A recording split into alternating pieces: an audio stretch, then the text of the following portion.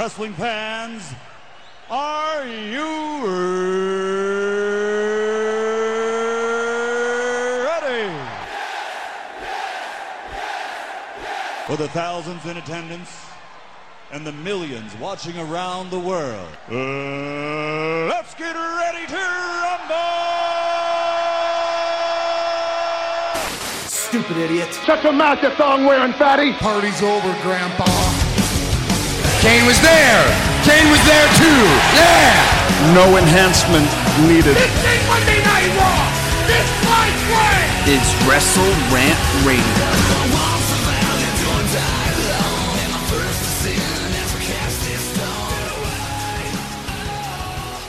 What's going on, guys? Welcome back to Wrestle Rant Radio for December 13th, 2018. I am Graham Jason Matthews. Hope you guys are doing well. It's the calm before the storm. Big wrestling weekend ahead with Ring of Honor's WrestleMania final battle this coming Friday at the Hammerstein Ballroom, New York City. Yours truly will be there. Cannot fucking wait to be in attendance for what should be a great show. Then we got WWE TLC on Sunday. Another WrestleMania-esque card with 12 matches on tap. I'm sure some of those are going to be added to the kickoff show. We will soon see. But two big wrestling pay-per-views. We're breaking them down here in today's Wrestle Rant Radio. Before we get started, a real quick cheap plug for you guys. Wrestle Rant Radio, of course, every single Thursday. Not only at nextairwrestling.net, but also on iTunes. Simply search up Wrestle Rant Radio on the Apple Podcast app. Rate the show, review the show, subscribe to the show. You not only get every new episode on Thursdays, you get every archived episode dating back to October of 2013, which is the perfect segue because it was around this time 4 years ago that the one and only Brandon Dross, a former guest here on the show of Wrestle Rant Radio, was here on the show before. He reached out to me 4 years ago. Of course, we've been friends now for over 7 years through the Twitterverse, and we have yet to meet, which is going to happen one day, I promise, Brandon. But you reached out to me 4 years ago, and you were like, dude, where's the show on iTunes? You got to work on getting it on iTunes. And I'm like, I'm working on it. It took 3 years, but we finally got the show on iTunes, all thanks to Brandon's request about a year ago. Now, Brandon has since started up his own podcast, The Sound Off with Brandon and Lou, some awesome local government stuff, politics, wrestling, baseball, you name it, they cover it. It's some great content. You guys got to check it out. One of the breakout podcasts that I've been checking out all 2018 long. So with that introduction, Brandon, welcome back to Wrestle Rant Radio. How you doing, my man? Thank you, Mr. Wrestle Rant. Thank you for the sexy lead in here. I really appreciate it. And I'm glad, I don't listen to a lot of wrestling podcasts. I listen to the Bruce Pritchard vehicle and, all the Conrad Thompson vehicles. And this is one of the 4 wrestling podcasts that I listen to. Now, I want to preface by saying, due to my intense graduate thesis studies, I've been slacking. So I have the past 3 episodes in the iTunes machine. They will be ready to rock coming up this weekend. So I want to preface that. So I'll catch up. But yeah, definitely, I love being on. I love being able to listen to it. Long-time friends, like you did say, we will meet one day, either here in Texas, over on the East Coast, West Coast. It will happen one day. It's only inevitable. It's going to happen at some point sooner rather than later. You are to lead company, Brandon. Last week we had on the Impact Knockouts champion, Tessa Blanchard. No better way to follow up than you, myself, with you and myself, sir, right here on the show, talking about Final Battle TLC. I mean, I was thinking about who I should have here on the show to kind of follow up such a big guest in the, the current Impact Knockouts champion, one of the breakout stars in the wrestling world, and I'm like, we should have a fellow breakout star in the podcasting world, that being Brandon. So before we get started, dude, I mean, I know we talked about it on your show a few months ago when you had me on your show, and I figured it was only inevitable in only a matter of time before I had you back here on Wrestle Rant Radio to return the favor, to plug your own podcast. First, where can people find your show? And also, kind of tell the Wrestle Rant universe, Wrestle Rant Radio universe, what your show is all about, where people can check it out, and how you kind of got started in the podcasting business. Well, thank you for the second great introduction there. Actually, even though I'm in my mid-30s, I've listened to podcasts probably now about 4 or 5 years. And you're one of the first podcasts I would actually listen to.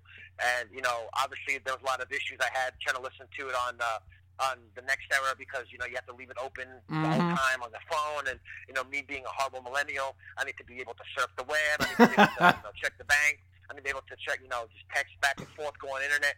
So, now that I've had that opportunity to listen to, pretty much, for the past year, you've been on, iTunes nonstop. That kind of said, you know what, I can do this. I really can do this. And, I love wrestling. I love baseball, love basketball, love local San Antonio talk, local businesses. And, me and my buddy Lou, the co-host, we actually started a podcast before this one called Party Genetti with one of our fellow wrestling friends, just pretty much based on our experience at WrestleMania 32 when we met Marty Jannetty. We had this great friendship, and, it was kind of just a wrestling podcast. And I was like, you know what? We can do more than this. We can reach out to local businesses in the San Antonio area. We can reach out to local bands. And luckily out here in San Antonio, there's not a lot of podcast entertainment out here. San Antonio is a very weird demographic. Unfortunately, there's a big income and educational disparity out here. So the podcast demographic, the podcast listen demographic is very light out here, and I think we actually cover it pretty well by covering, like you mentioned, we cover wrestling, we cover a lot of baseball. We cover local government talk, not on a Republican or a liberal viewpoint, just straight facts. What's going on here in local government, with the city manager, or what's going on with council, what's going on with some of the housing policy. And we bring on bands from San Antonio. They come on, they do a segment. We bring on local businesses. We've had some recent. We have had former mayors. Recently, we had former Mayor Ed Garza. We've had our local transit authority board. We had 2 board members on recently, and it's grown a lot since we started in mid-August. It's actually grown a lot. We are the #1 local podcast in San Antonio. It took us about 3 weeks to get there. It doesn't say much for our podcast. I hate to sell us short, but like I said a minute ago, there's not a lot of podcasts in San Antonio, so the competition is thin. But I think we make the best of it. And we've had great guests on there. We've had Conrad Thompson. He came on and promoted his show with Bruce Pritchard a few months back. We've had you on there. We've had a lot of great entertaining guests who just come on and shoot the shit. We thank fellow podcast hosts to let us come on and let's come on their podcast and talk. You come on ours, I come on yours. Always tweeting each other, always looking out for each other, giving people recommendations, and I want to thank you for that. I remember when I first started, I was like, hey, how can I get this going? Because I pretty much had to help you get on iTunes, and I didn't know what to do. I was like, hey, just get on iTunes. You got to be able to do it. I don't know why you can't do it. It's super easy. And then after getting on the podcast and doing my own podcast, I'm all, is this what took Graham so long to do? God, he's so lazy. And I'm thinking to myself, because it's funny. And then, once you do it, it's like, oh, okay, it literally takes 15 seconds to upload. But I know you're a very busy man. You work full-time, you go to school full-time, as do I. So the podcast, the podcast editing and the processing, it's actually pretty fluid now. And, I want to thank you for, helping me, realize that I can do this. I really, really want to do this. So, no matter how old you are, no matter how young you are, you can always be a mentor for somebody, even if they're, 15 states away and 8 or 9 years older than you are. So I want to thank you for a lot of that information you've given me. Of course, my man, that's what podcasting is all about. And who would have thought 7 years ago when we were tweeting back and forth about Survivor Series 2011 and John Cena and The Rock teaming up in the main event that night, that we would be on each other's podcast all these years later talking to God knows who from the wrestling world and beyond. So it's been amazing. But that being said, any plans for your podcast as we close out 2018? Any best of list that you guys are going to be doing for the end of 2018, or any big guests you guys have slated for 2019 as well? We're always working on movers and shakers. We got a lot of good stuff coming up here in San Antonio with some of the mayoral elections. May possibly try to get maybe some of the candidates on. I'm done with grad school now. I walk the stage on Sunday, so I'll be able to be a little more. Like I mentioned a little while ago, I've been slacking on some of the podcasting due to just being focused heavy on grad school, and I don't want to give a minimal effort. I want to be able to give 110%. So we'll be back kicking full time again this Tuesday at 7 a.m. If anybody out there, if you're a band, you don't have to be in San Antonio. If you're a kick-ass band, or you got a kick-ass business, it's online-based or somewhere that somebody can come check it out. We have listeners not just in San Antonio, but all over the country. We've had listeners in 37 states. So, you know, we're all over the place. Even though we're a San Antonio podcast, we got big numbers in D.C., over in the Virginia area, New York City, Florida, California. So if you're in one of those areas and you got a badass band you want to send by away, it could be country, it could be pop rock, alternative, rap, whatever it is. Send it my way. We're all over Facebook, Twitter, Instagram at SPL Podcast. You know, just hit us up. I'm sure Graham's going to go ahead and throw the tweet out later on. Check it out. You can follow me on Twitter at Brandon_Dross. Everything is there. Podcasts, Facebook stuff, everything. So don't be shy. Let us know what you want to hear. Check it out. Let us know how it is. Awesome. Great stuff. As you said, people can check out the show. You guys got some awesome content every single week. You're doing that. You're graduating on Sunday, doing your whole grad school thing. You got a kid, too. I forgot to say that, too, Brandon. You're a father as well. You're a mover and shaker yourself. You're doing all this shit at once. It's amazing. I thought I was busy. You got all this stuff. I see it on your Facebook and Twitter machines, and I'm like, holy shit. How does the guy find the time to do the grad school stuff, be a father, and then still do the podcast at the end of the day? It continues to blow my mind. Well, thank you for that. I appreciate those kind words. Of course. And one quick question for you before we move forward. This is only a few months away. I think I already know the answer to this question. WrestleMania 35, New York City. Any aspirations or goals to be at the WrestleMania coming up in the Big Apple? I want to. I have family out there still. I have a gorgeous niece and a beautiful sister. I was out there back in September. I'm going to try to. I really, really like to. I have some personal commitments coming up in April. In April time, I'm going to Arizona, and I'm also going to North Texas. And I know it sounds like, oh, you're staying in state, but North Texas is like a 6-hour drive, so that's like a whole vacation. I'd like to. I think I may make it work. I don't want to say yes, but if not, I know you'll be holding down the fort for all wrestling fans and all marks aside. So I know if I can't be there, you'll be there representing everybody in WrestleRant Radio. Of course, my man. And if I do go, I got to return the favor because you rep my WrestleRant Radio shirt when you went to WrestleMania 32 weekend a few years ago. I got to get a shirt with your podcast on it and wear that to one of the shows, whether it be JR's show or Takeover or Access or whatever it might be. I got to return the favor, even if it's like 3 years later. I will do that, and you will get the first copy straight off the presses. I will do that. Looking forward to it. Well, speaking of WrestleMania, it's coming up in a few short months in New York City, New Jersey, what have you. Speaking of New York City, as I said at the start of the show, Final Battle, Ring of Honor's WrestleMania coming up on Friday. Pretty stacked card on paper. I believe the last time you were here on the show, Brandon, I think it might have been like September of last year. I know we talked a few short months ago, but I think it might have been a little over a year ago, which is crazy, which is why you coming on the show here today was long overdue. But one of the things I know that we talked about the last time you were here on the show was Cody coming back to WWE, and we said, bar none, hands down, the guy will be back at some point in the next few years. His success outside of WWE has been too much to ignore. Former Ring of Honor World Champion, former NWA World's Heavyweight Champion, former IWGP Heavyweight United States Champion, all these other great accolades in Ring of Honor, New Japan, NWA, all these other great companies. And now, come Final Battle on Friday, it seems to be the swan song for many members of the Bullet Club, and there's a lot of confusion, excitement more so than confusion, and just a lot of intrigue as to what the future holds for members of, not really the Bullet Club, I should specifically say the Elite, that's what they're going by nowadays, Marty Scurll, Cody, Kenny Omega, the Young Bucks, and Adam Page. Everyone sans Kenny Omega will be in action this Friday at the Ring of Honor Final Battle pay-per-view, including Cody in the main event, going for the Ring of Honor World Championship and a rematch from 2 years ago, that installment, him and Jay Lethal. We have Adam Page going for the Ring of Honor Television Championship against Jeff Cobb, another up-and-comer in the business right now. We have the Young Bucks, Ladder War, three-way match, the Ring of Honor World Tag Team Championship, and Marty Scurll. I don't think his contract's not up for another few months, but he is on the show too, facing Christopher Daniels. So, again, it's going to be a great show on paper, but we're not really going down predictions here, but I do want to ask you this.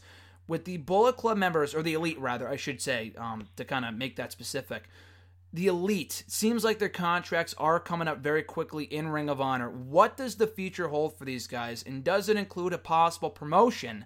All Elite Wrestling has been rumored for a while now. They might be starting up their own organization. Do you think there's any truth to these rumors, Brandon? And are you excited to see what 2019 might hold for all these guys, whether it be in Ring of Honor, New Japan, WWE, or their own promotion?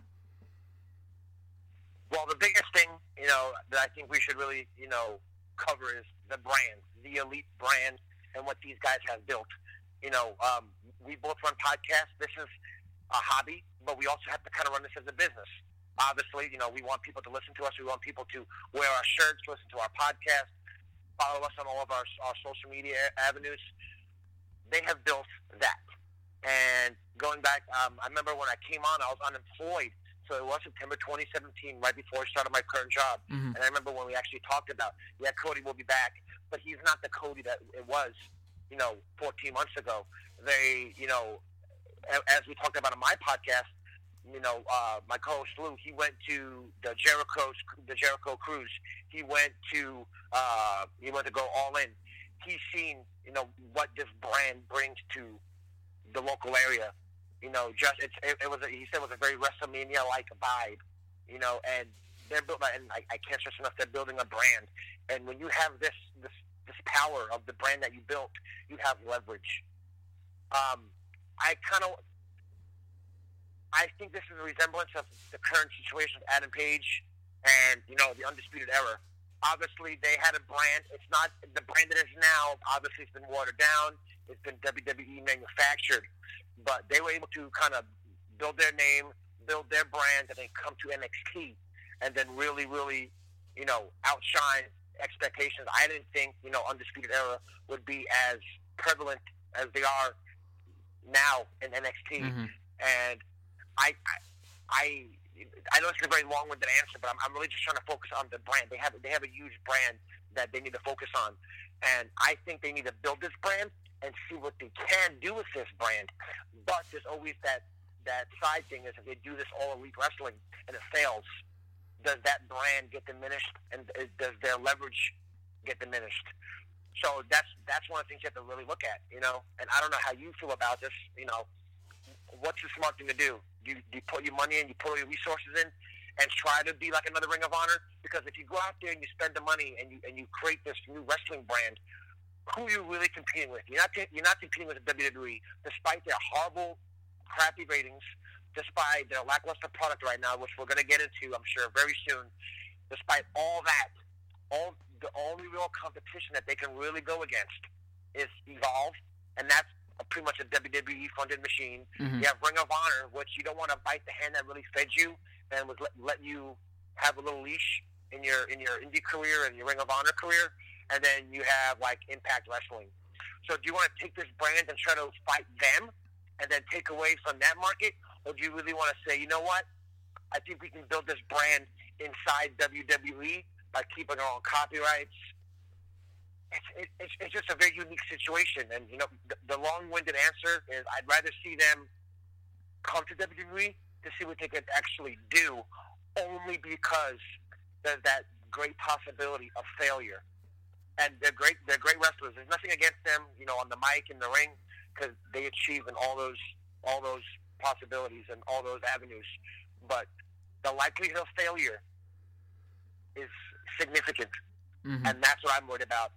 The bargaining power that they would have if they do this All Elite Wrestling for 2 years, 3 years, and then it goes bankrupt. And obviously, if you have 3 or 4 people in things like this, and we know the wrestling business, we know you and I are both wrestling historians, especially, you more recent than I am, because you know everything what's going on right now more so than I do. Imagine 5 people trying to run a business. Mm-hmm. Imagine being married with just you or your significant other, how hard it is sometimes to agree on issues. Mm-hmm. Imagine 4 or 5 people with the exact same stink in that company, and that's what I worry about. I mean, you make a great point. I will play devil's advocate here because you mentioned the possibility of failure, which is absolutely real. I mean, how many times have we seen a promotion try to come up and be the next big thing? I love Lucha Underground. It was never going to be the next WWE. Nothing will ever be the next WWE, nor should anyone try to be the next WWE.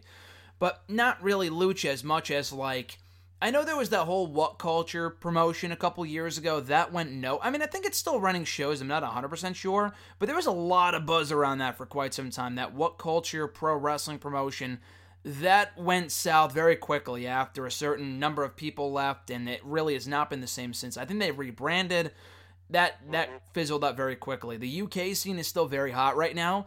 But once WWE got their hands on it, it really faded out quite quickly. Same thing with Progress. Evolve is now under the WWE umbrella. The Street Profits, for God's sakes, are the Evolve Tag Team Champions. So if that's not NXT Light, then I don't know what is. At the same time, though, so we don't really need a new promotion, I don't think. I don't think we need another new promotion. I think what they're doing right now, that being the Elite and Ring of Honor, New Japan, they're really all over the place. They were on the Jericho Cruise. They're top stars right now in Ring of Honor. I don't know what more they can do in that promotion that they haven't done already. Like I said, Cody, already a former Ring of Honor world champion. The Young Bucks, I mean, the guys have won the tag team titles a million times. Same thing over in Japan. I think Adam Page is really the only one that can stand to benefit from sticking around in Ring of Honor right now, because once those guys leave, once Cody is gone, I think we talked about this last time you were on the podcast too. I vaguely remember us discussing Adam Page. If Cody's gone, if the Young Bucks are gone, and Marty Scurll, I think he might be on his way out too. I mean, he's got a number of shots at the World Championship. He's lost every single time, so I don't know if they're ever going to go with him as the guy in Ring of Honor. But Ring of Honor, I mean, as great as the product is, and again, we talked about this last time you were here on the show, and nothing has changed. Because once you take out that Bullet Club, that elite nucleus in Ring of Honor, you're not really left with a whole lot. I mean, they have Kenny King, they're trying to build him up. They have Matt Taven, they have Dalton Castle, Jay Lethal just re-signed a contract, Flip Gordon. So they have a number of guys they can build around. But really, the biggest stars in that promotion, the people that compete in the main event of almost every single event, show, and pay-per-view are the Bullet Club. Adam Page, though, I think is a guy that you can build around and make that next top star if you were to go in that direction. Then again, I think he's another guy that would do very well for himself in WWE if he decided to sign. I don't know if there's any truth to the rumors that he was offered a contract and he turned it down. Same thing with Cody. I know that was I think he himself said that he turned down a contract from WWE. Whether that's accurate or not, I mean, obviously he could say that and he could be lying. Who the hell knows? I think at the end of the day, they won't go to WWE because, like you said, there's a very real chance of failure with the promotion and them starting up their own company. But I think they also realize that there's a chance for failure in WWE as well because they could be making more money. But not everyone's going to be the next AJ Styles that signs with WWE and becomes every bit as successful, if not even more successful, with the company behind them, especially after spending so long fighting the system with the whole fucking DX-like invasion a year ago and the Too Sweet copyrights and everything that the WWE has made life hell for these guys. Would they really utilize them correctly if they were ever to come over? I'm sure Kenny Omega would get that treatment. Maybe the Young Bucks. I mean, I look at the state of tag team wrestling right now in WWE, and I'm not all that optimistic that the Young Bucks would be not that they wouldn't be as over, but that they would be utilized as well as they should. Be utilized as stars, like the fucking Revival. I mean, I know Seth Rollins talked about it on Raw this week, but they've essentially been buried in the short time they've been on the main roster. That's one of the best teams that this company's had in many, many years, and they've been reduced to absolutely nothing in the last year and a half or so. So that's another thing to think about as well. But at the same time, the argument can also be made if the Elite, I think they've made a pact that they're all going to make their next move together. And I think there is some smoke to the fire of the All Elite copyright, that whole shit, the trademarks. Because if they weren't planning to start up their own promotion, why else would they be filing for the trademarks and whatnot? But that being said, the argument can be made that if they do not sign right now, Brandon, could they be missing that window? Because if their contracts come up or whatever with their own promotion or Ring of Honor, New Japan, blah, blah, blah, in 2 or 3 years, will the Elite/Bullet Club be as over and be as prominent as they are right now? Do they have to strike while the iron is hot and sign with WWE while they're still popular? Or do you think they can wait a few years before finally signing with them? Because I only think it's inevitable. I think I have to go back to what I mentioned about the brand, and I hate to beat this. It's like beating a dead horse. If they do this brand, and not so much the monetary aspect of everything, but going back to the 5 people that would have a say in this brand and this promotion and all aspects of running the promotion, they can hurt themselves, but they can also have their partner hurt them. Financially, say something happens and say we don't want to be in this anymore, and it just goes with Cody and Marty, and then they say, you know what, we're done. We're gonna, there's always, wrestling business is tricky, and I think they're at the hottest that they were right now, that they'll ever be, the Young Bucks per se. But like you mentioned, tag team wrestling, are they gonna come over? Because we know they can't draw us as single stars, Mm-hmm. They're not the they're the 2018, they're the 2010 version of the Rockers. They have their personality. They're high flyers. They can wrestle. They can talk on the mic, and they have sex appeal. Women, I know, I see girls on Twitter all the time. I would do this and this to Nick, and I do this and this and this to Matt. It's there, and they're sex symbols. But right now, is it smart for their brand to go there? I think it's got to be one. I mean, like all or none. They have to go in. They have to do an invasion. They're going to have to say, you know what, Vince? You know what, Triple H, Stephanie, everybody, Kevin Dunn, everybody's involved at the table. We're coming in as a 5, and you're not going to break us up in 3 months, and you're not going to turn half us heel. You're not going to do the Shield on us. You're not going to do DX Flight. We're going to do what we want. We want to keep the copyrights. And you know what? 3 or 4 years ago, there's no way they're keeping copyrights. There's no way they're keeping their name. But we see with AJ Styles. We saw with all the guys in Undisputed Era. We see with Samoa Joe. We see with Ricochet. Mm-hmm. With Ricochet, they're letting them keep their name. And Vince has his moments where, go ahead and keep your name. It's okay. Oh, no, I got to change your name. Change the name now. I got to copyright. I got to own it. But now, this is a different era that we're looking at. And people are able to keep their names and keep their copyrights to things. You think AJ Styles came to the table? I'm sure AJ Styles came to the table to sign that contract. Vince is all, whatever. You're AJ Styles. You're probably going to draw, but you'll be mid-Carter at best. Mm-hmm. I guarantee that's why they let him keep his name. He won't get over. He's a slack-jawed yokel. He sounds like he's Cletus on The Simpsons. He's not going to get over. And what happens? I bet Vince is like, damn, I should have changed him up. But if you change him up, would he really have had the AJ Styles appeal that he has now? So it's got to be all or none. And, I think we're better that way. And obviously Cody has that previous name power that if he were to come in, if they were to come in as a group and Cody's the leader, I think everything, and I'm sure WWE would be fond of this because they think we're stupid and, our minds are erased after 3 months and a long feud. People are going to forget about Stardust. People are going to forget about the way Cody Rhodes is booked. He's going to come in different. He's going to come in with Brandy kicking ass. He's going to come back in. You know what? Keep the Cody Rhodes name. I don't even need to be Cody Rhodes. You can keep that. I'll be Cody. Mm. And I think for it to work, it has to be all 5 of them. And it's going to be hard to get all 5 of them over at the same time. But I think that's the only way it's going to have to happen. And going back to the brand again, like if they really want to build that brand, I think the best way to go is WWE, only because the brand can suffer the longer they're away. And like you said, strike while the iron's hot. And right now it's at its hottest. But maybe they can also join and, go into WWE and maybe work like a semi-full schedule. The pay-per-views, the main events, the big house shows like New York, Chicago, Los Angeles, yada, yada, yada. But they can also do their own thing and say, you know what? We'll come in, we'll take less dates, we'll take less money, but we want a bigger piece of the pie, and we want to be able to maybe market our own thing and do our own thing, but be behind the scenes, but casually come on our own events and headline them and things like that. So they have a power play that they're able to use. That and like I said a minute ago, we're going to talk about this. The low ratings right now, they're dying for creativity.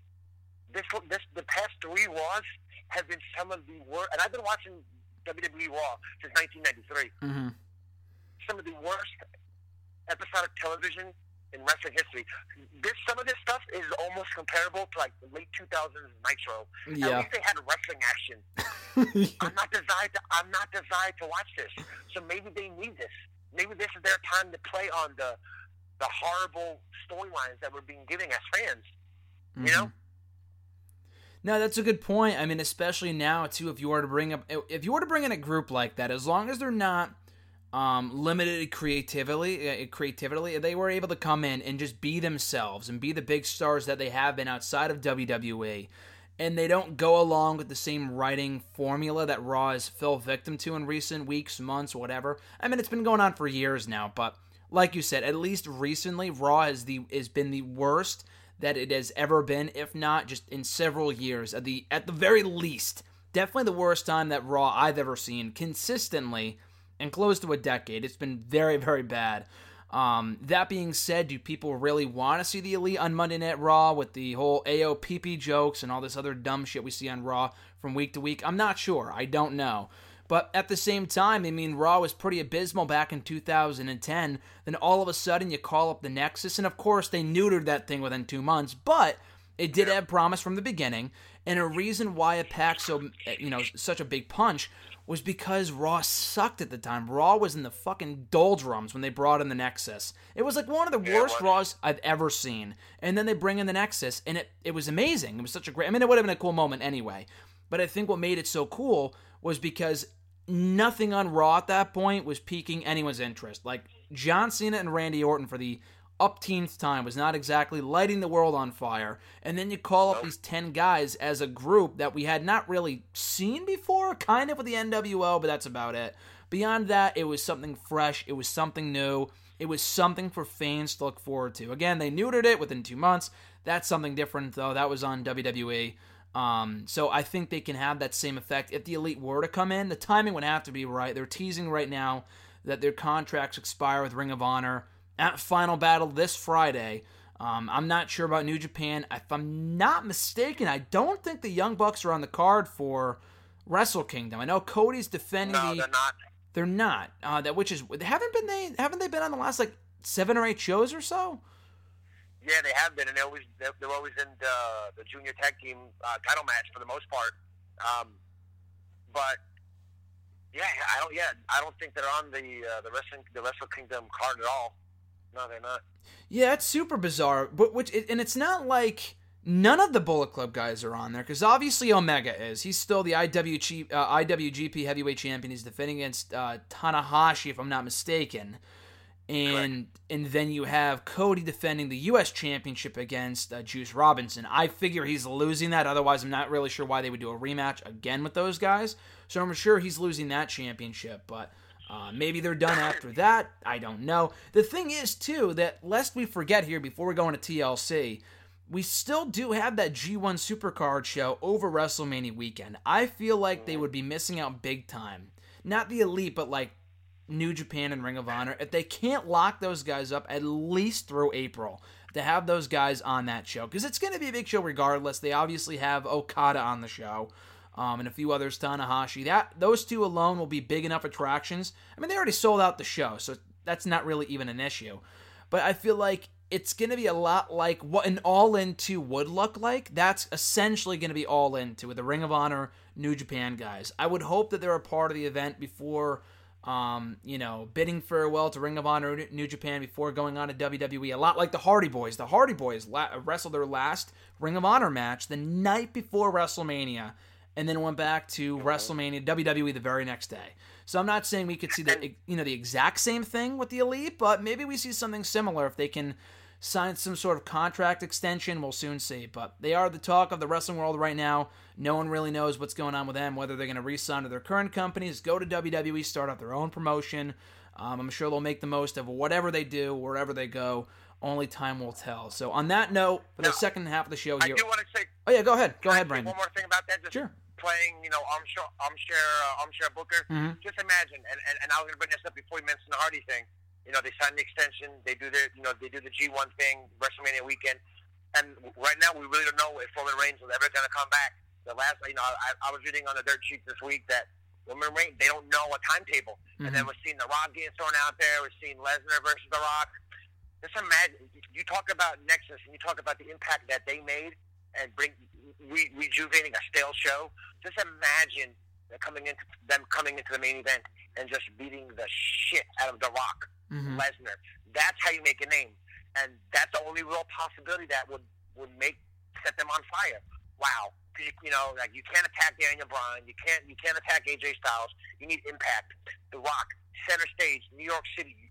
WrestleRant's going to be there live and in color. What's the best way to do that? Bring them out and have them destroy the main event and let the show go off with the heels. That's the way you do it. But, you know, I'm just being a mark, and I'm just thinking it'll never happen. But things like that, like, wow, because you have The Rock, you have somebody who'd be like, okay, you know what? I will let these guys destroy me for the betterment of WWE and wrestling going forward. And I'm the biggest star in Hollywood right now.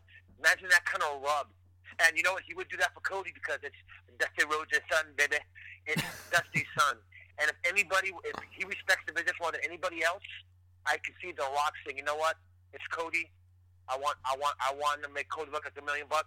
I want you guys to destroy me. Just imagine the headlines the next day. Not just on the dirt sheets and on wrestling sites, but on ESPN, USA Today, the New York Daily News, things like that, you know? No, it's not as far-fetched as many might think, just because, again, if you said that 3 years ago, I would say, Brandon, you're drunk, just hang up the phone right now. But it's like we've seen stranger things in wrestling in recent years where it really is kind of a possibility. We've seen AJ Styles come to WWE. Not only that, but hold the WWE Championship for over a year.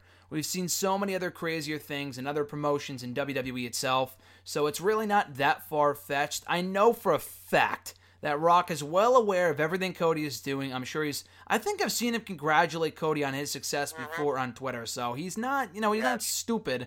He's not completely oblivious to anything that's not in WWE. The guy pays attention. For as busy as the guy is, he knows what's going on. So that's not too far-fetched, but it would be a hell of a way to close out WrestleMania.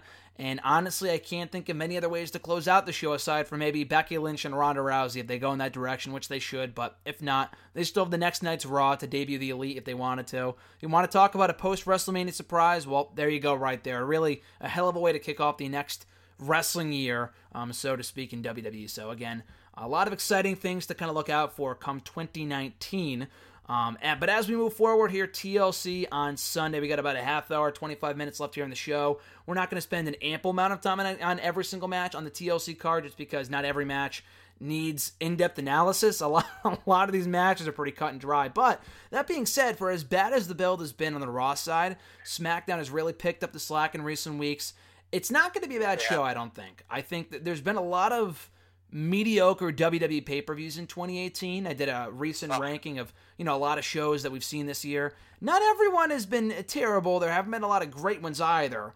But I think TLC might close out the year strong. There's a number of matches on this card that have potential. Keyword there being potential, because this is WWE. They could take something and fuck it up real quick, so we'll soon see. But we'll start with the least compelling match on the show, that being the finals of the Mixed Match Challenge for Season 2. The winners get the final spots in the men's and women's Royal Rumble matches in January, and even more importantly, an all-expense-paid vacation to wherever they choose. That's the most important thing here on the line. We have the Fabulous Truth, R-Truth, and Carmella taking on Mahalisha, Jinder Mahal, and Alicia Fox. One of the worst matches I've seen on paper in some time in this company, but we are getting it at TLC on Sunday. I hope it's kickoff show bound. Between these two teams, Brandon, who do you got going over? You know what? This whole Carmella, Burnett thing, I've been kind of liking. And I only because, and I'm not trying to be a pervert, I'm not trying to be a sleazeball, but I'm basing this match on looks. And R-Truth hasn't done anything since he left TNA almost a decade ago, not even longer. It'd be good for him, to have some spotlight on him.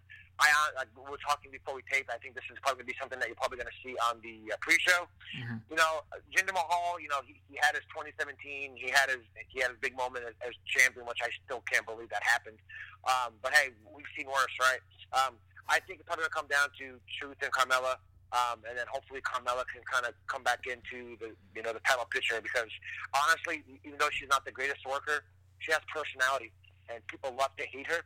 And if you flip her heel, I think she can do a lot more now than she could have 6-7 months ago. Yeah, she's definitely better off as a heel. They found a nice little niche for the time being with R-Truth. So at least she's still on TV. It's not like she's a Lana who's not been on TV in months. I mean, Lana is way worse off in the ring, so I should probably not make that comparison. But, Carmella had her time, and if they insert her back in the picture after the whole Becky, Asuka, and Charlotte thing wraps up, maybe she'll get another title shot, another title run at some point. But yeah, between these two teams, it's not exactly a win-win scenario. I'm not a huge R-Truth fan. I'm even less of a fan of Jinder Mahal. I can't say the 30th spot in the men's Rumble going to either one of those competitors is all that enthralling to me, but hopefully they get attacked before the show and something changes, because the 30th spot going to R-Truth or Jinder is very depressing. But nonetheless, I got to go with R-Truth and Carmella here. It really doesn't matter who wins. But like you said, R-Truth and Carmella, they have a good thing going right now. I'll go with them for the as the winners of Mixed Match Challenge Season 2, and hopefully we do not get a Season 3. Mixed Match Challenge Season 2 has been a fucking disaster. It's been awful. If this finals has been any indication, I think that should say it all for anyone that's not following the show. But I assume R-Truth and Carmella go over. We talked previously, before we started recording here, Brandon, that what matches might end up on the kickoff show. We did mention Buddy Murphy and Cedric Alexander for the Cruiserweight Championship. I hope it's on the main show. I think these guys could go out there and kill it. Then again, on a 12-match card, I'm not sure how likely it is that they're going to get a ton of time. I mean, I'm not saying they're going to get 30 minutes, but it would be nice if the match wasn't rushed. They were given the spotlight a lot like they were at Survivor Series. Buddy Murphy and Mustafa Ali went out there, had a great match for the time they were given. I'm hoping Murphy and Alexander can do the same. Their last two matches on 205 Live back in May and at Super Showdown in October were fantastic. This can be no different if given the time it deserves. Again, I hope it's on the main card. I'm not all that faithful that it will be. I'm looking at the card right now. The only other match I could see on the kickoff show would probably be Natalya and Ruby Riott, which belongs on the kickoff. I was going to say that, yeah. But even then, it's a tables match. But then again, they had a tables match at Extreme Rules a couple months ago on the kickoff show. I think it was the New Day Insanity they faced off on the kickoff show. That was a tables match too. So it's not completely out of the question. But for now, I will say Murphy and Alexander for our next match to analyze here. They are tied 1 win apiece. Murphy is the current Cruiserweight champion. Alexander been winning all of his matches since losing the championship back in October. Back to his winning ways. Brandon, who do you got going over here? Buddy Murphy or Cedric Alexander? I think Buddy got the win at Super Showdown just because of the Australia crowd, and he got a big pop, hometown pop. I think this flips back here to Cedric Alexander. He's kind of grown on me a little bit since when he first came up. He got a little stale, being one of the earlier incarnations of the WWE Cruiserweight Champion. And, I didn't think he did well then. I think he's kind of grown more now. And, I'm respecting him more. And I think it'll switch. And I'm not positive, but I'm pretty confident that they'll switch it on this one.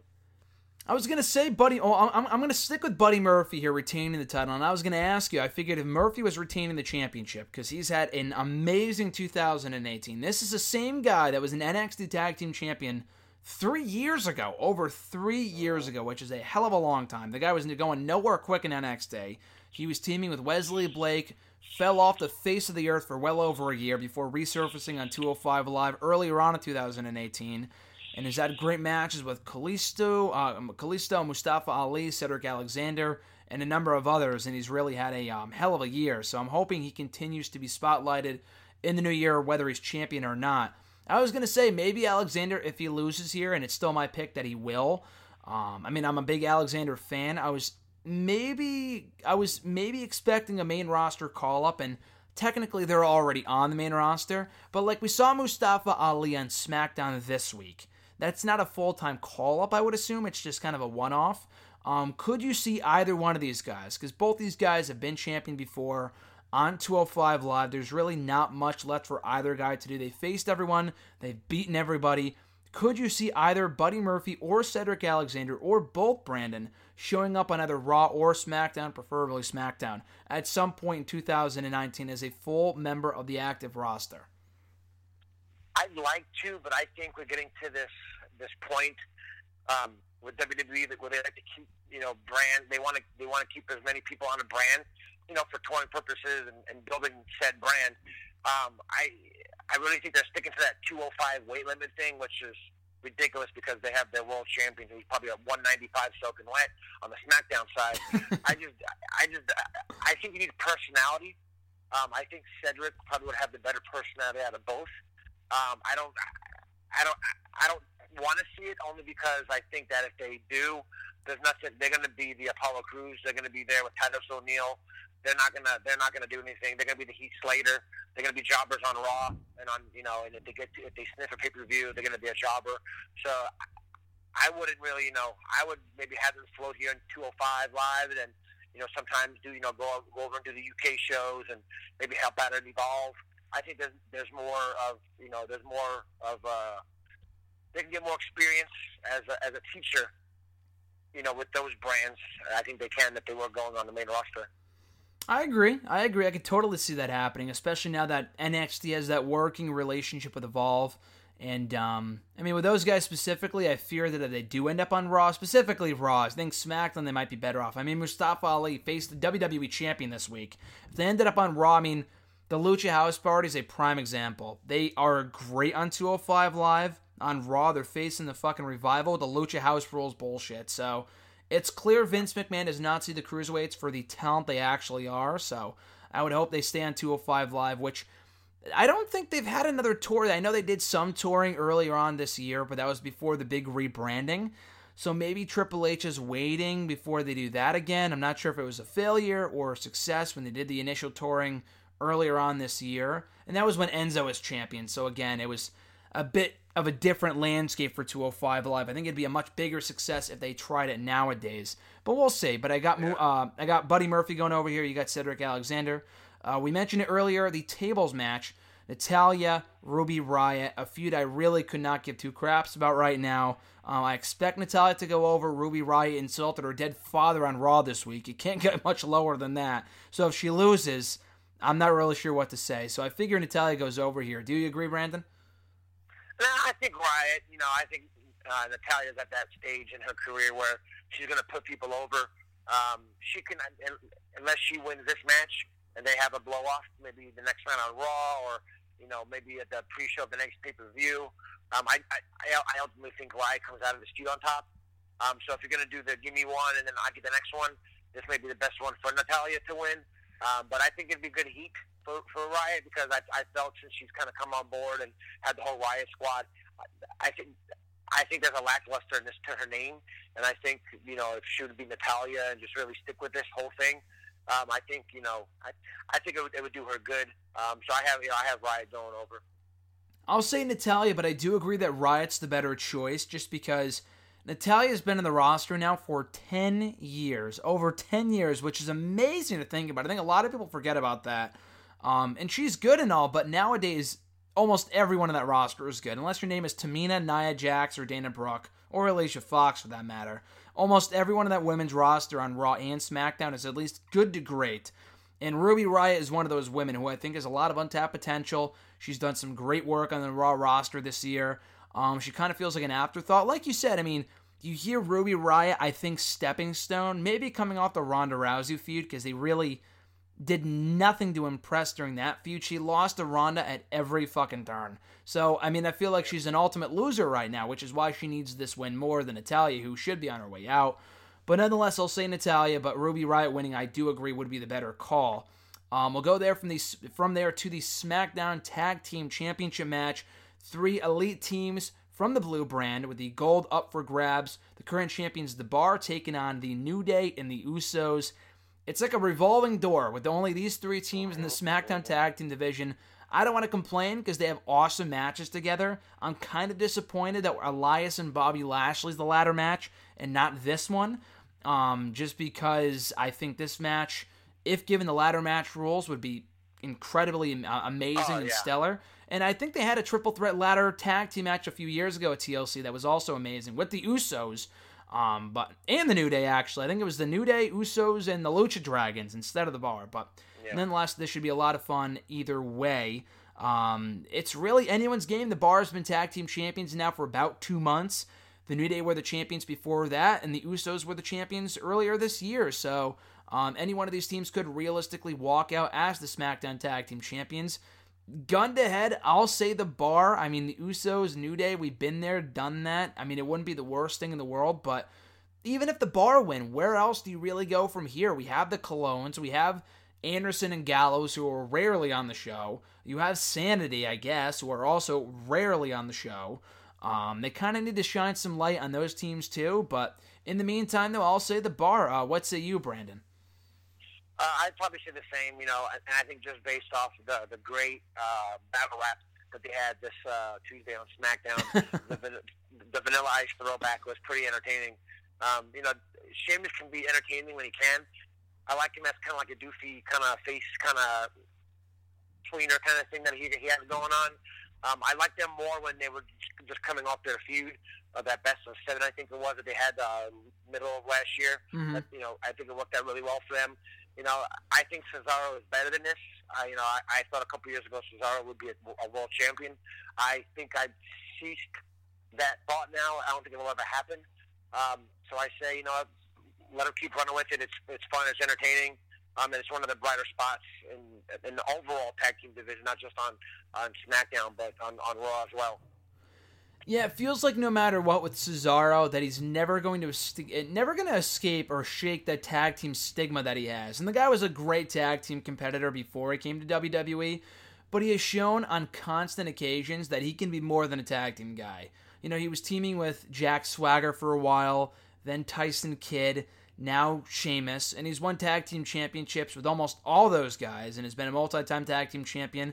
He's a former U.S. champion too, but the guy, as a single star has shown that he can be a lot more than what he is currently. Clearly, they don't see him in that light. They never will. He's been in the main roster now for over 6 years, and it doesn't look like he's ever really sniffed the main event scene. So if it hasn't happened yet, it likely never will. But like you said, at least him and Sheamus have a great thing going right now.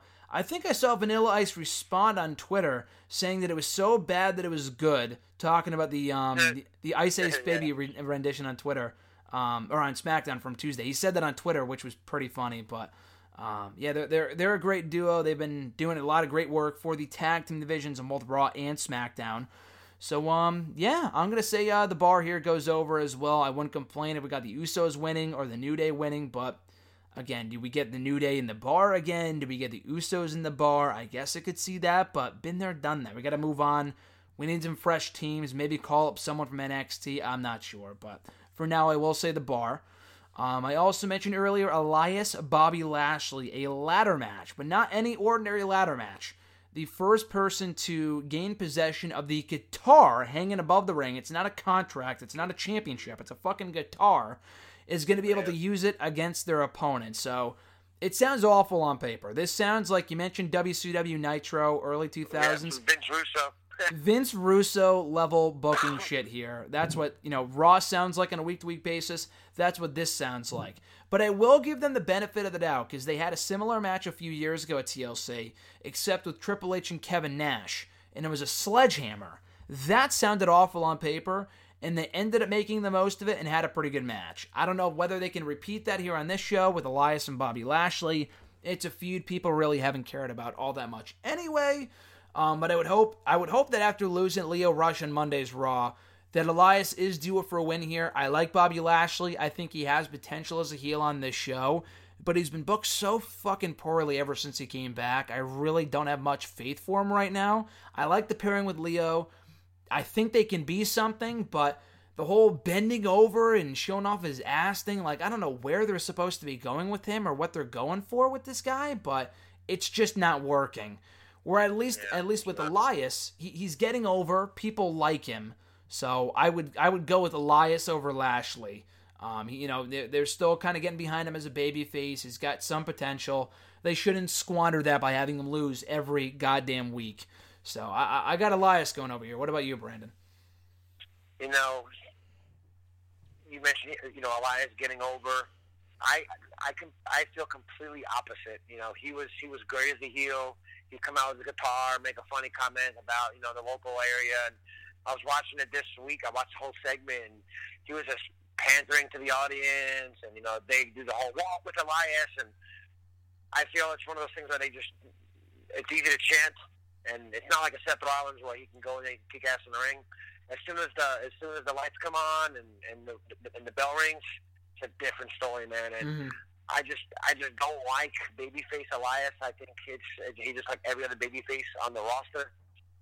I'm sure he's gonna win. You know, I hope this is bigger and better things for him. I hope he ultimately, you know, goes back to becoming heel. If Roman Reigns comes back, I think him and Roman Reigns can do big business. They're both big guys. They both got that Vince Triple H look to them. But you know, Elias is just I'm very disappointed in just what he's become. But you know, I think he comes out on top. I think face or heel, I'm surprised the guy hasn't won a championship already. I know there was a report a few weeks ago that I think he was originally slated to take that Intercontinental Championship from Seth Rollins before the whole Roman Reigns thing happened, and they obviously went with Ambrose in that challenger role instead, and they kept the belt on Rollins. But that would have been interesting. I could see Elias a lot like what Jeff Jarrett was to that championship a number of years ago, maybe even better, because the guy does have a lot more goodwill built up with the audience, whether it be as a face or as a heel. And maybe his, you know, face run is short-lived, a lot like The Miz about a few years ago. The guy is obviously a natural heel, and he had his little run as a face. It didn't work, and they turned him back heel. Maybe Elias, if he fails to get over as a baby face, maybe they turn him back. I enjoy him as a face, but either way, I'm hoping they continue to at least allow him to maintain momentum. They don't squander him by having him lose every week, because it seems like he comes out, he gets over with the pre-match shtick, the song, and whatever, and then he loses. So it's like they don't really allow people to get above a certain level either. I mean, specifically on Raw, SmackDown too, to an extent, but more so Raw. And I hope that's not the case with Elias, because the guy can go far. Maybe not WWE champion, but I think he can go far if they were able to get behind him and not, you know, limit him to losing every single time whenever it matters most. So I like Lashley again, but I think Elias goes over here. Finn Balor, Drew McIntyre, standard singles matchup. Nothing on the line here. I think this should be good. These guys have, they've never had a one-on-one match before in WWE, but I'm sure they'll have good chemistry. McIntyre's been killing it lately in WWE. Balor, I don't really know what to say about him at this point. They've really messed up whatever star power they had with Balor when he first debuted in the main roster 2.5 years ago. He feels like every other guy in that Raw roster right now. McIntyre, at least, is on quite the roll. He essentially annihilated Kurt Angle about a month ago on Raw, led Team Raw to victory, and he's been dominating ever since, and he's been, by and large, undefeated. I know he suffered a loss to Dolph Ziggler a week or two ago, but beyond that, the guy has been unpinned for the most part on Monday Night Raw, which is saying something. Not everyone goes undefeated, so that's definitely a good sign for his future. So that being said, I think McIntyre wins here, and hopefully bigger and better things for both guys moving forward. So what are you thinking, Brandon? Yeah, probably the same thing. You know, going back, you know, to the millionth time this show, he built up his brand, and he came back, and he was able to completely go in there. It seemed like he went on there on his own terms. You know, he pretty much got, you know, awarded into the main event, you know, relatively quickly. You know, I'm happy for him. You know, I've never been his biggest fan, but he's got potential. You know, and I think, you know, he'll go over, and you know, the moon is the limit for him. He's on an upward trend.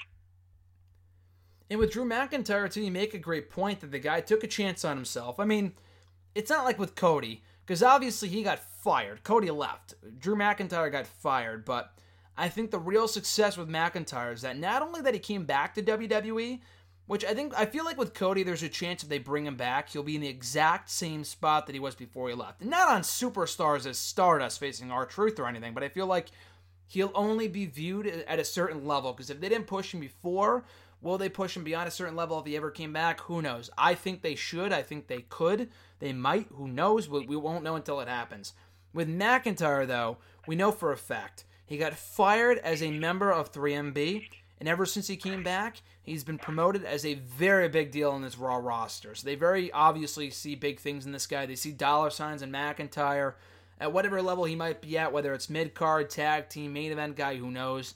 But he's been doing well for himself. I think this is just a step in the his next step on the pursuit to superstardom on the Raw roster. I know I've heard reports and or read reports and heard rumors of McIntyre maybe winning the Rumble, going on to go for the championship at WrestleMania. So take that for what it's worth, but we'll soon see. But Balor, either way, I mean, the guy is, I don't really know what can be done to redeem him, to kind of get back that luster that he lost a long time ago. So I got Drew McIntyre winning here as well. Rey Mysterio, Randy Orton, chairs match. Been a good feud so far. It really doesn't matter who wins here. Rey Mysterio did get the better of Orton on SmackDown this week. It could go either way. My gut feeling says Orton, just because he's been dominating recently. So I'll say Orton. Do you think Orton goes over in this match on Sunday, Brandon? Yeah, I probably feel the same way. There's not, either one can go over on this one. Orton, just, I'd like to see Mysterio just because, it'll be his first major singles win, if I can recall, since he came back. But, Orton, Mysterio, this has happened a million times over the past, 15 years. I'd probably say Orton just because it's Orton, Mm-hmm. Yeah, I mean, again, both these guys have been in the game for a long time now. A loss won't really hurt them. They're both established. It really doesn't matter. But Orton's kind of felt rejuvenated as a heel for a few months now. He knocked off Jeff Hardy. I assume Rey Mysterio's next. I assume this will not be the end of the feud, come Sunday. So I think Orton wins this match. Let's see here before we get into the real main event stuff. Raw Women's Championship match. Ronda Rousey, Nia Jax rematch from Money in the Bank back in June. That match exceeded expectations. I honestly don't think this match will be as good, just considering the circumstances. Nia Jax has a lot of heat right now, but the bottom line, and I will not stray away from this, I am not a Nia Jax fan. I do not think she's any good at all. Ronda Rousey has gotten really good in a very short period of time, but she's not a miracle worker, so we'll see how good she can be when she hopefully carries Nia to a passable match. Either way, despite the quality, regardless of the quality of this contest, I think Rousey very clearly has to remain undefeated en route to WrestleMania, whether she faces Charlotte again or Becky Lynch, whoever. Rousey must win here and retain the Raw Women's Championship. So, does Nia Jax pull out an upset, Brandon, or does Rousey retain the title? Man, this is probably the one match on the card that you can pretty much say, yeah, this is probably going to happen, 100%. I mean, I guess they could do a non-finish, have Nia Jax win by DQ, but what's the point? Just get it over with. Yeah. Just have her get beat. They did that before with the last match of Money in the Bank. That the whole point was to kind of keep the feud alive for another point down the road. So just have her tap out Nia here and just be done with it. We need more women at the forefront of this division that aren't named Nia Jax, preferably Sasha Banks, Bayley, or Ember Moon, or someone that can actually go in the ring and have a good match with Ronda, and not this fucking. I mean, again, she's a great heat magnet right now, but beyond that, she serves no purpose in this role. So hopefully Rousey wins and we can move on from there. Baron Corbin, Braun Strowman, TLC match. If Braun wins, he gets another shot at Brock Lesnar for the Universal Championship at January's Royal Rumble pay-per-view. If Corbin wins, he becomes the new permanent Raw General Manager. And they've really been shoving it down our throats in recent weeks that Corbin has all this power, he's been abusing it, blah, blah, blah, which leads me to believe that he is losing on Sunday. I think that much is obvious. Whether it's a full-length match, which honestly I hope it's not. I honestly hope that Strowman is not 100% cleared yet, because a Strowman-Corbin TLC match on paper sounds like the cure for fucking insomnia. So I would really hope they just... What was that? Just laughing. Oh, gotcha. I was just going to say that, I hope they just turn this into an angle and just have it go 10 seconds, have Braun come out, squash Corbin, and be done with it. On a show with 12 matches, do you really need a 20 to 25 main event match dedicated to Braun Strowman and Baron Corbin in 2018? The answer is a resounding no. So I'm going to go with Braun here, and hopefully we can just move on from Corbin in his position of power. So, any disputes on that idea, Brandon? No, but my biggest thing is the GM role. Even though it's been watered down, and it seems like everybody in the month has been GM at least once on Raw and SmackDown. What comes out of it? Does Angle come back in? Is it does Triple H take a bigger role? Like, what are we seeing if Corbin does lose? Like, who's going to be the GM? That's the big thing. And do you have any ideas? Do you have any insight? Well, ideally, I think the most obvious route is Kurt Angle. Ideally, I would do away with authority figures altogether. I mean, you know better than anyone, Brandon. They have gone back to this awful heel authority figure bullshit for 20 years now, and no one has done it better than Vince McMahon. Yet they've tried and tried again with Eric Bischoff and Vicky Guerrero and John Laurinaitis and The Authority and now Baron Corbin. And some have been better than others. Corbin has not been... Oh, yeah, Bischoff was good. But no, Bischoff was great. Bischoff was great. It was a different time, though. It was a different time. Yeah.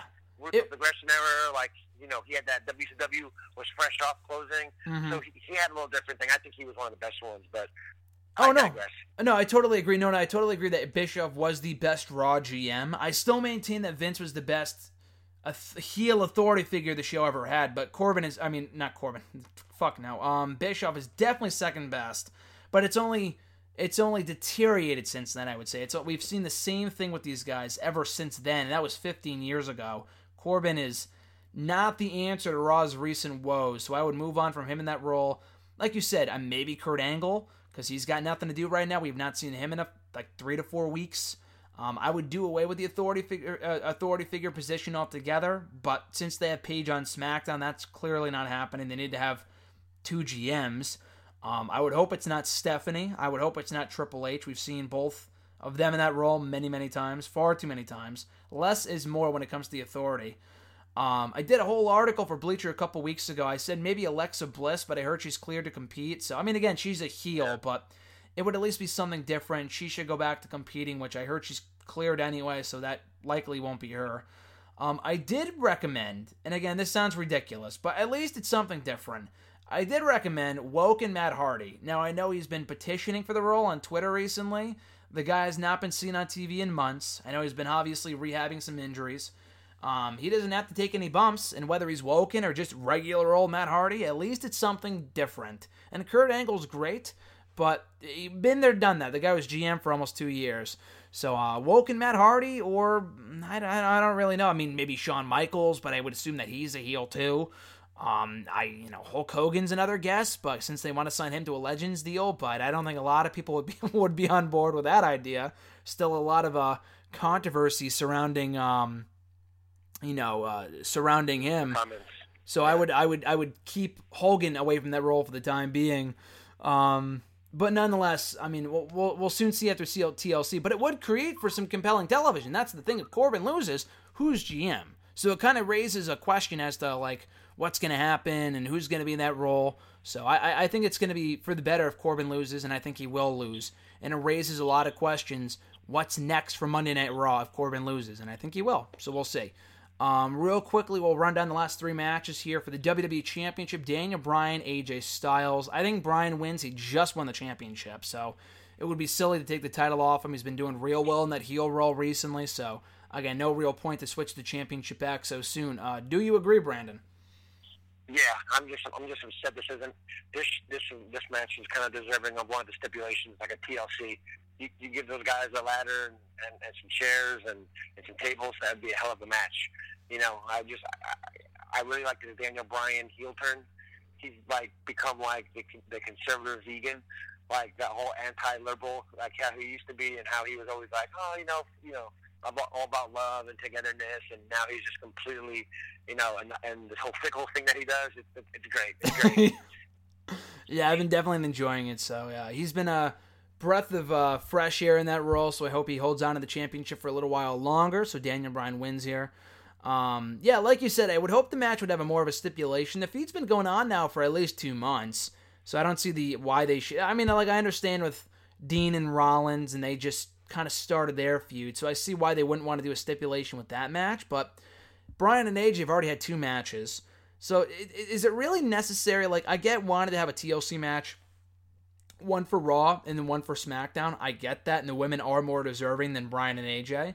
But do you really have to give the ladder stipulation to Elias and Bobby Lashley? Like, is that really necessary? They could have given that to Bryan and AJ, but it's whatever. But I also agree that Bryan's going over. I mentioned Rollins and Ambrose. They are clashing one-on-one on Sunday for the Intercontinental Championship. It's so early on in the feud, I could very well go either way. The championship's really an afterthought here, but it is on the line on Sunday.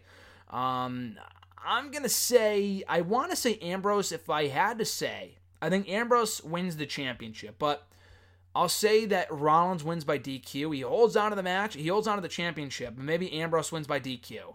I just don't think the championship is changing hands. So I'll say Rollins retains one way or another, even if it means Ambrose winning by DQ, because Rollins hits him with a chair or something like that. So that's my prediction. Who goes over here on Sunday, Brandon? Yeah, I'd probably say Rollins wins via DQ. Ambrose will snap. He'll just, the normal, heavy feud DQ that WWE is known for. And then, probably come back, Royal Rumble or Fastlane or whatever the February pay-per-view's name is, and just maybe, kind of go into WrestleMania as champion Ambrose will.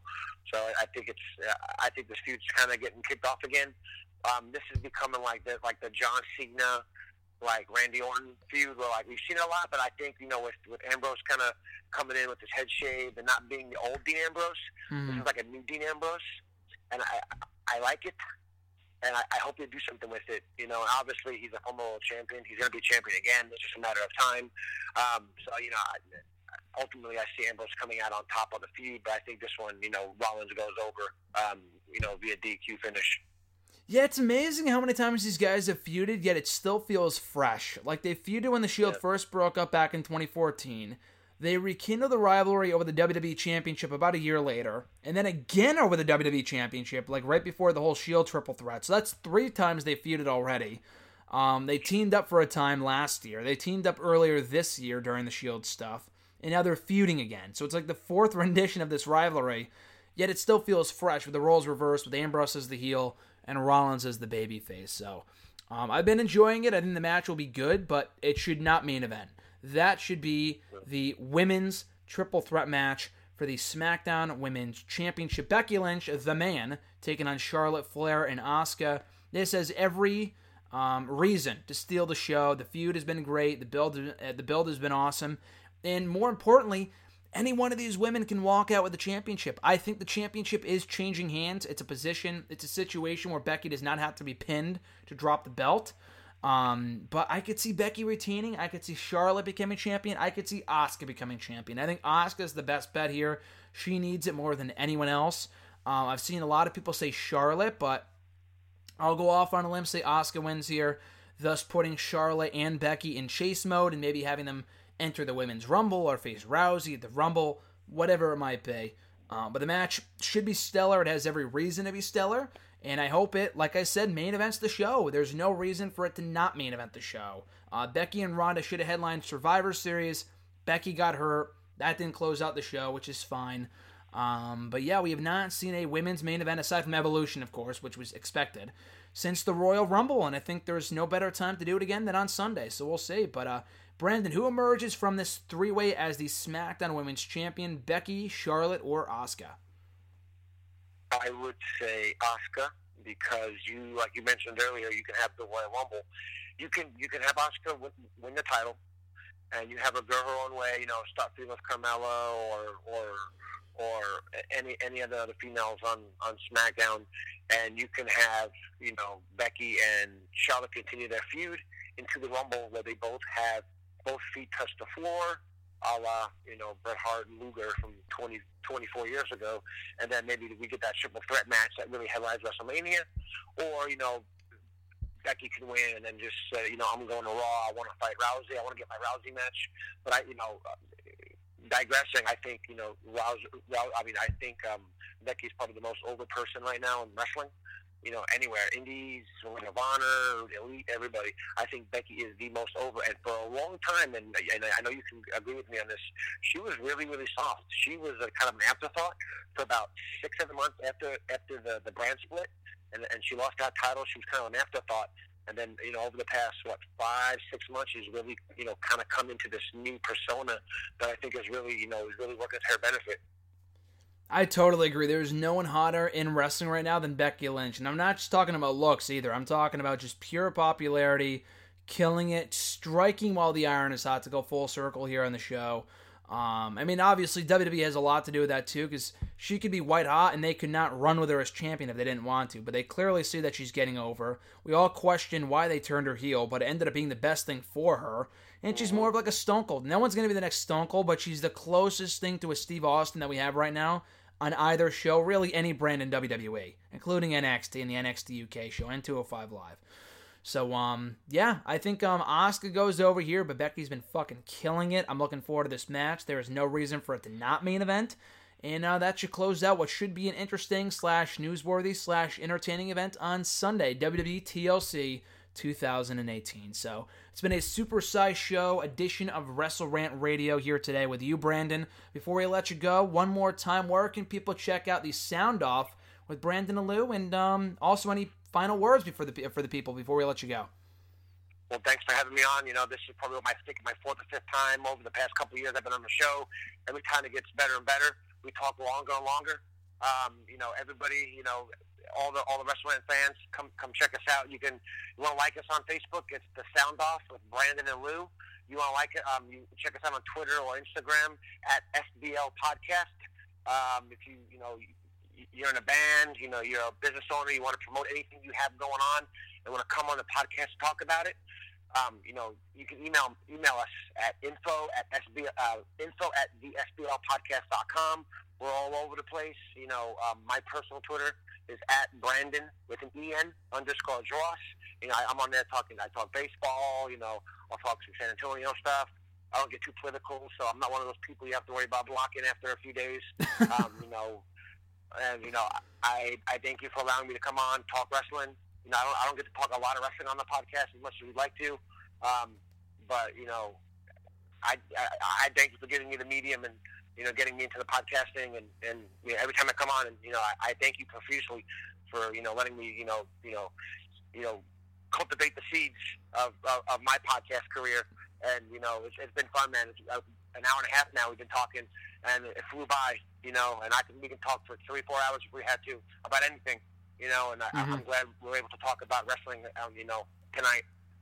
Yeah, totally, man. Every single time I have your ear on the show, or I talk with you on your show, or just talk in general, the time always flies by.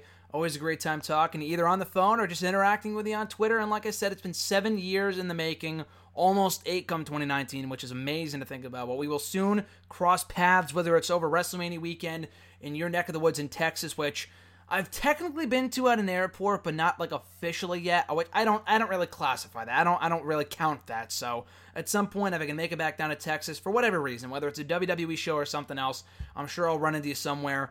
And I feel stupid too, because I've always said to myself, like, the WWE does one shit. They've had TLC in Texas several times, a few times in Dallas, a few times in Houston, and I'm like, why doesn't Brandon, like, not you specifically, but like, why don't people in Texas just go to every show? Then dumb me, not realizing just how big Texas is.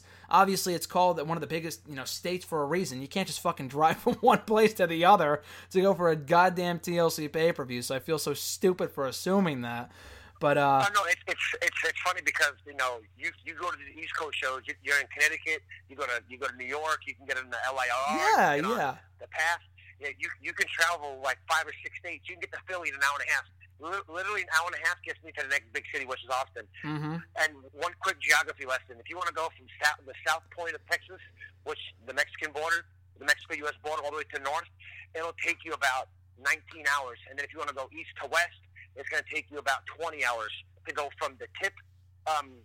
So it's a pretty big state. It's pretty boring too. I don't advise anybody driving through it unless you absolutely have to. But yeah, you can literally go to Florida from New York or from where you're at and go to like 75 wrestling shows on in that time, and I just have my one because I'm not driving 6 hours for Abysmal SmackDown. Yeah, no, I was gonna say an Abysmal SmackDown. Exactly. Could not have said it any better myself. I did it in 2012. I'd go up to Austin. I would go, I would go check out a show when I was really, really getting back into it. Mm-hmm. But I thought, I'm spending way too much money for these wrestling events. I'm driving. I'm putting gas in for TV shows. Wasn't worth it, But What, just to see Sheamus and Alberto Del Rio for the World Heavyweight Championship in the dark match? Like, that's not worth your time. I will say it is funny. Before you go, I know I'm probably keeping late, but every time I search Brandon, because I'm egotistical like we all are. Yeah. I search Brandon Dross. The one thing that always shows up is some of my wrestling results that I've always sent into Wrestling Inc. Back in the day when they would tape SmackDown. Mm-hmm. Well, one of the first things that always comes up when you Google search my name is I was at the very first Saturday morning Slam taping, mm-hmm. and I tweeted out a picture, and I sent it to like Wrestling Inc. and PW Insider. Hey, this is what the set looks like. So that will live with me forever. That's like one of the first things you Google Brandon Drost, and it's a Saturday morning Slam set. So that's pretty funny. That is great. That's going to be part of your legacy, Brandon.